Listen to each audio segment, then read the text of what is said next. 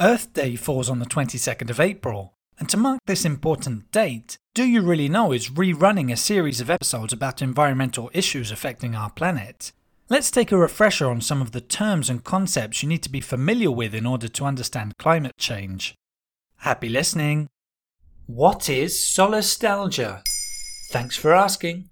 Solastalgia is the distress we feel when our local environment is transformed, mainly due to climate change. These transformations can have an effect on people's mental health.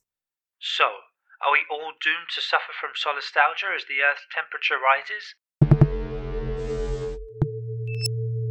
Climate change is so omnipresent in our daily lives that it can create a certain anxiety. For some people, this gets so intense that they become depressed, like Greta Thunberg after watching a documentary on polar bears. All over the world, climate-related anxiety is increasing. There are several terms to describe this. We talk about eco-anxiety with regards to the feeling we have that everything makes us think about climate change problems, and eco-paralysis when we feel helpless to do anything to prevent environmental issues. Meanwhile, the term solastalgia is a portmanteau of the word solace and nostalgia. It was created in 2003 by philosopher Glenn Albrecht while he was working at the University of Newcastle in Australia. Albrecht himself describes solastalgia as a type of homesickness or melancholia that you feel when you're at home and your home environment is changing around you in ways that you feel are profoundly negative. Aren't these just different terms which mean the same thing?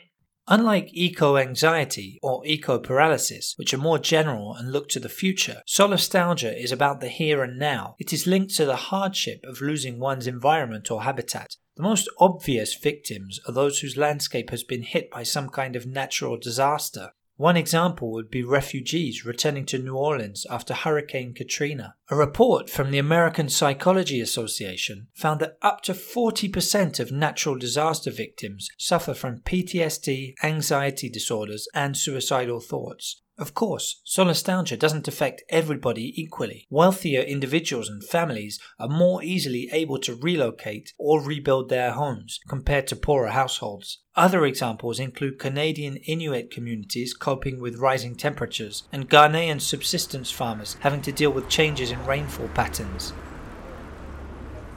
For those of us not directly affected by something as dramatic as a natural disaster, we still hear about the effects of global warming all the time. This creates fear and anger, which can put us at greater risk of addictions or anxiety disorders. Even scientists themselves are victims of solastalgia. The website Is This How You Feel gathers letters from real scientists expressing their fears, hopes, and anger on the subject of climate change.